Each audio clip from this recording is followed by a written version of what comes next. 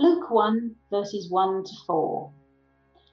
Many have undertaken to draw up an account of the things that have been fulfilled among us, just as they were handed down to us by those who from the first were eyewitnesses and servants of the word. With this in mind, since I myself have carefully investigated everything from the beginning, I too decided to write an orderly account for you. Most excellent Theophilus, so that you may know the certainty of the things you have been taught.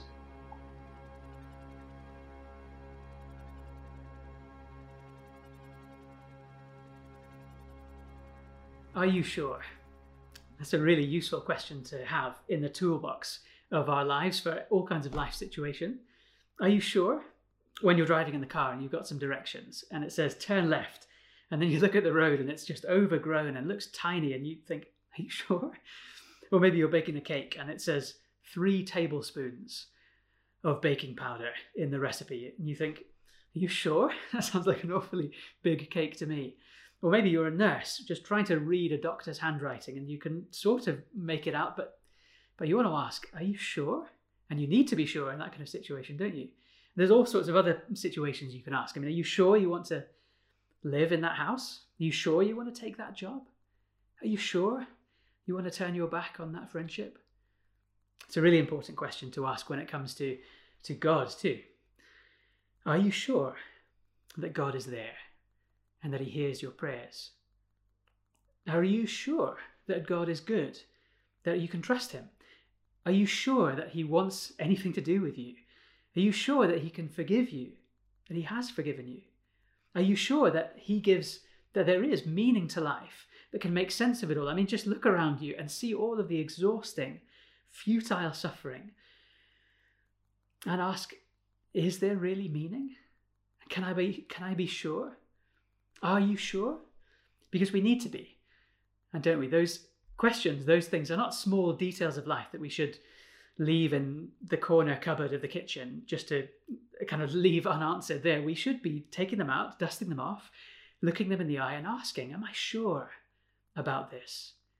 And Luke wrote his book to help us answer those kind of questions. When we say, am I sure about Jesus?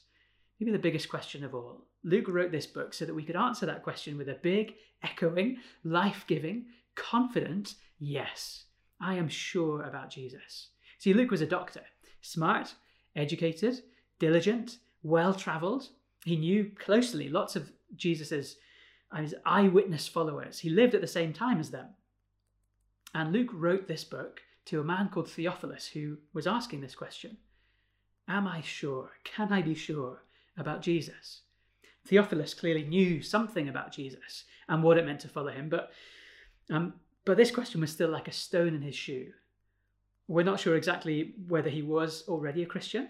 I mean, maybe he was. Maybe he was a Christian walking with Jesus, but just struggling with doubts. Maybe had a bit of a fog over some of the details. Or maybe he wasn't following Jesus yet. Maybe he was interested.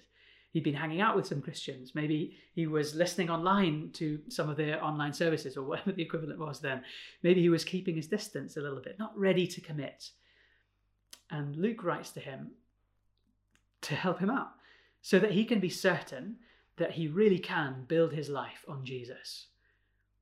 Wherever he is in relation to Jesus and wherever you are, whether you're already a Christian or just kind of flirting around the edges, wherever you are, Luke is going to be really helpful as we read his book over the next few months.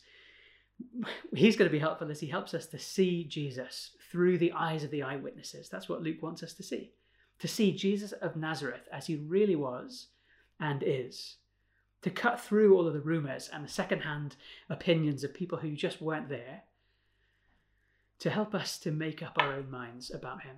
That's what Luke wants to help us to do. He wants us to be sure about Jesus. That's what Luke is all about, being sure about Jesus. So how can we be sure? Well, a couple of angles on that today. I want us to think about how to be certain, and 2, what to be certain about. Well, how to be certain, how to be sure about Jesus. First, we need to get an Irish person to read this, I think. But no, how can we be certain? How can we be sure about Jesus? Well, we need to dig into the history, and then we need to deal with our doubts. Maybe those two things are kind of wrapped up into one, but dig into the history is the first thing, because Luke says, did you see it? that all of Christianity rests on the fact that something happened in history. You want to be certain? You want to know about Jesus? Well, then you need to go and dig into history, because Christianity rests on events, not just on ideas, but on a person. You see, if the center of Christianity is a person who publicly lived, who died publicly, who was raised to life again publicly, who appeared to many people publicly, and then all of that was written down, recorded, and spoken to people publicly, widely. So you can actually go and investigate it in history. You can see if it's true or false. You can get to the point of being sure or not. You see, that's pretty unique among the religions of the world, if you think about it. I mean, when it comes to something like Buddhism, if you were to discover that the Buddha never actually existed, it doesn't really matter all that much, because what really matters is Buddha's ideas. Or atheism. If a famous atheist that you follow becomes a Christian, it doesn't really matter all that much, because atheism is a set of ideas. It doesn't rest on a person. But Christianity is all about a person. So if you disprove him, you can discount him, then Christianity falls apart completely. Luke knows that. And so he goes and digs into his history and claims to be writing history. I mean, look at what he says. He says, people saw something happened. These things have been fulfilled among us. And they were handed down. Some people witnessed what had happened, and they spent the rest of their lives handing down, passing on what they saw and heard. And then Luke, in his time, gathers up that evidence, goes and meets those people and puts it all together, weaves it into a carefully ordered account of what happened. He's the one who goes and finds out what they did and said and spoke to, and all of that kind of thing, and weaves it together into a story, a narrative, a history. But the question is, can you trust it? Can you trust what he wrote? Can you be sure that what he's writing is reliable? There's lots of angles that you could come at that question, but I think the easiest is just to read it, to go and take Luke home and spend an hour or so, it won't take you much longer than that, reading Luke, and ask yourself as you read it, does this sound like eyewitness testimony? And what you'll find as you read it is that there are, among many other things that you'll find, just weird little details that pop out that don't really need to be there. One you'll find just a few verses on from what we read today, in chapter 1 and verse 8 onwards, a man called Zechariah meets an angel, has a vision of an angel, and he says that the angel was at the right-hand side of the altar. It's a strange little detail to drop in. Or if you go right to the end, the last page of Luke's story, and you'll see Jesus having a meal with his followers after the resurrection, and they eat fish together, and it tells you how they cooked the fish, that they broiled it, that they barbecued, they grilled it, rather than making a fish pie or, I don't know, fish soup or something like that. I mean, why would you need those details? The answer is you don't. You don't need those details to tell a story, but why are they there? I think they're there. The most obvious reason is because Luke went and spoke to people who were there, and they told him that that's what happened.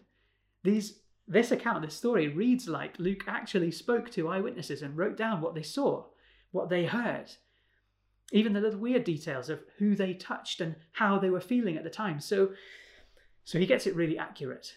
It really reads like history, all the geography and the local trees and shrubs, the minor character names, the little beefs that communities of religious Jewish followers have with each other. They're all really accurate and begin to seem like he really has done what he says he's done, carefully investigated from the beginning and put it all together. But could he have just made it up? I mean, a lot of it is quite outlandish. There's lots of miracles and just strange and wild stuff in the story. So could it be just like one of today's novels, maybe? You know, realistic and detailed? But no, that won't do really, because nobody wrote like this unless they were intentionally writing history. Luke writes in the style of somebody writing history like other people did, writing the histories of Rome or Greece or wherever. They had legends and myths and kind of embellished stories that they came up with, but none of them were written like Luke has written. One professor of literature puts it like this. He says, I have been reading poems, romances, vision literature, legends and myths all of my life. I know what they are like, and none of them are like this. When we come to the gospel texts, there are only two possible views. Either this is historical reporting, or else some unknown ancient writer without known predecessor or successors, suddenly anticipated the whole technique of modern realistic narrative, of writing novels. The reader who doesn't see this, says this professor, has simply not learned how to read. It's a little bit condescending there. But he's saying that nobody wrote novels like this back in the day. They either wrote history or they wrote legend and myth. Novels, kind of realistic, well-researched novels that sound like history, are quite a recent thing. Okay, so Mr. Condescending Professor, here's our next question. How do we know it was written back then?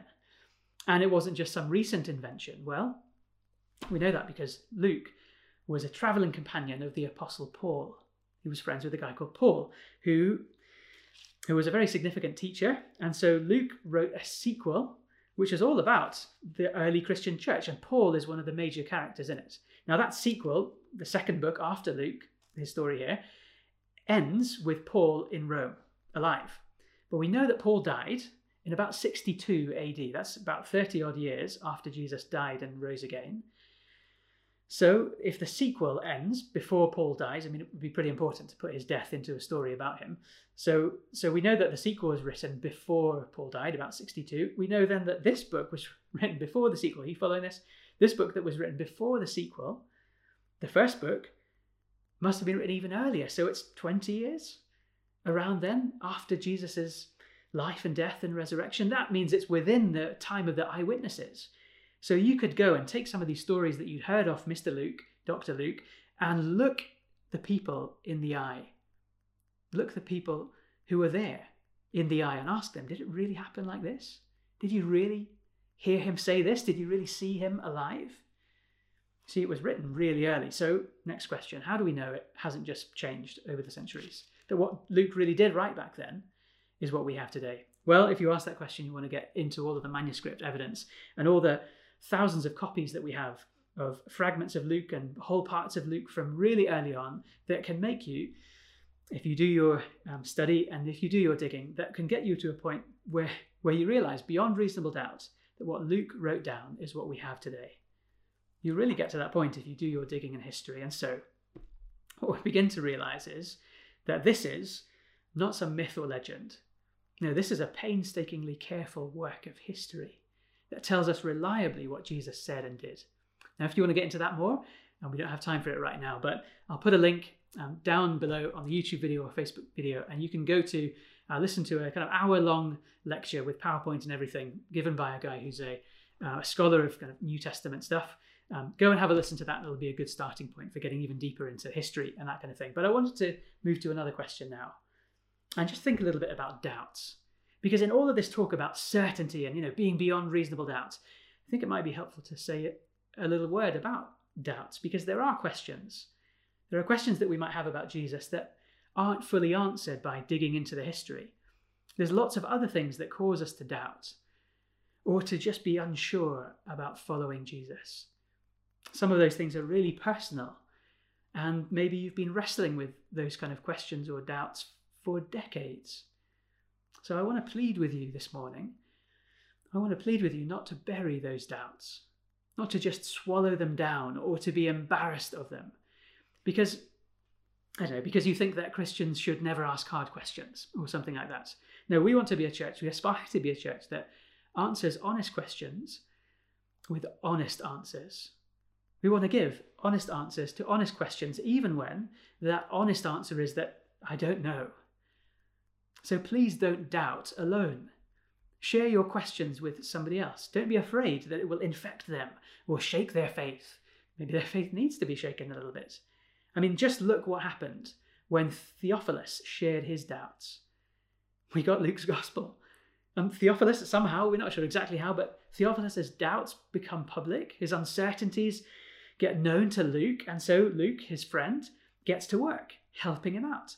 He digs deeper and works harder to find evidence, to uncover eyewitness stories, to give his friend a good answer for his questions. And surely that would have strengthened Luke's faith in the process, wouldn't it? And so we get Luke's gospel. I don't think we would have had this at all if Theophilus' doubts and questions had been kept private.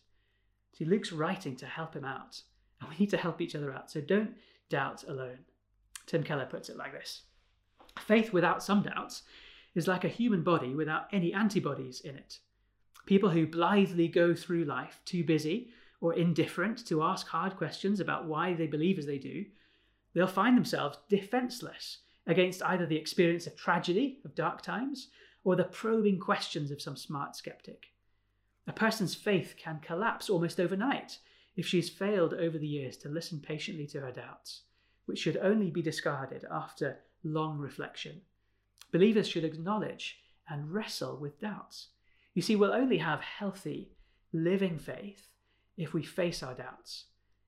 If we go to all of those "are you sure" moments and face them head on and bring them to the solid reality of Jesus and all that he said and did. So that takes us on to our next point. What is it exactly about Jesus that Luke wants us to be certain about? What does it he want Theophilus to be certain about? Well, it's whatever he'd been taught. He wants him to know the certainty of the things that he's been taught. Now, we don't know exactly who taught Theophilus or what he'd been taught, but we can imagine that it was basically what Luke writes in his gospel, that Theophilus knew the bones of the Christian story. And Luke has written here to kind of put flesh on those bones, to flesh it out, to make it into something, instead of kind of being bony and rickety and drafty, into something which is alive and colourful and warm and living. Luke wants Theophilus to know certainty and to know life. So I want us to imagine for a moment a conversation between Theophilus and Luke. Theophilus telling Luke what he's heard, what he's been taught, and then Luke giving him certainty about those things. That's really what we'll read as we get through these next few months, as we look through the story. Imagine Theophilus having Luke come along and build up his faith, fill in all the gaps, help him to answer all of those big questions. So imagine this conversation where Luke says something like this: "What have you heard then, Theophilus? What did they teach you?"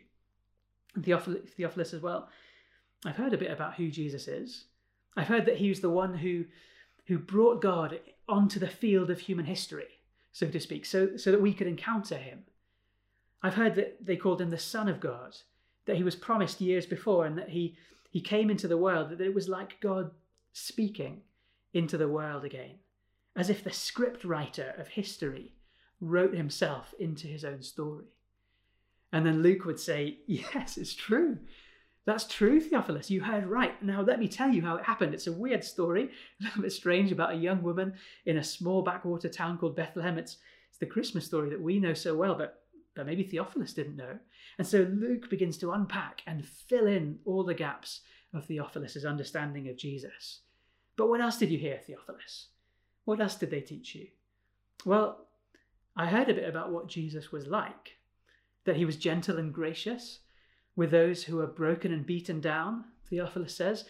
"I heard that he didn't give an inch to the religious people who wanted to squash others into their loveless molds of rules and regulations that cut them further away from God. I heard that he hung out with nobodies and sinners, with debt collectors and home wreckers and all the kinds of people that everybody else rejected. I heard that he was welcoming to them, and that his welcoming love transformed them beyond recognition. I heard this story about him being like a father who welcomes home a son, this son who's taken all his money and then run away. I heard that he forgives us." And then Luke would say, "It's true, Theophilus. Yes, he really is like that. And I met some of those people. And I've told you, I've written some of the stories of others of those people. And let me tell you, just once again, for old time's sake, the story of that father with his two sons." "What else did you hear, Theophilus?" And Theophilus would say, "Well, I heard that he didn't just tell stories or speak about forgiveness, but he died to make it happen. I heard that he set his face, that he chose, he knew what he was going to do, and then he went and did it. He went and died on a cross for his enemies, to take all of our mess and our sins, all of our shame and our pride, to carry it all away and to bury it 6 feet under forever.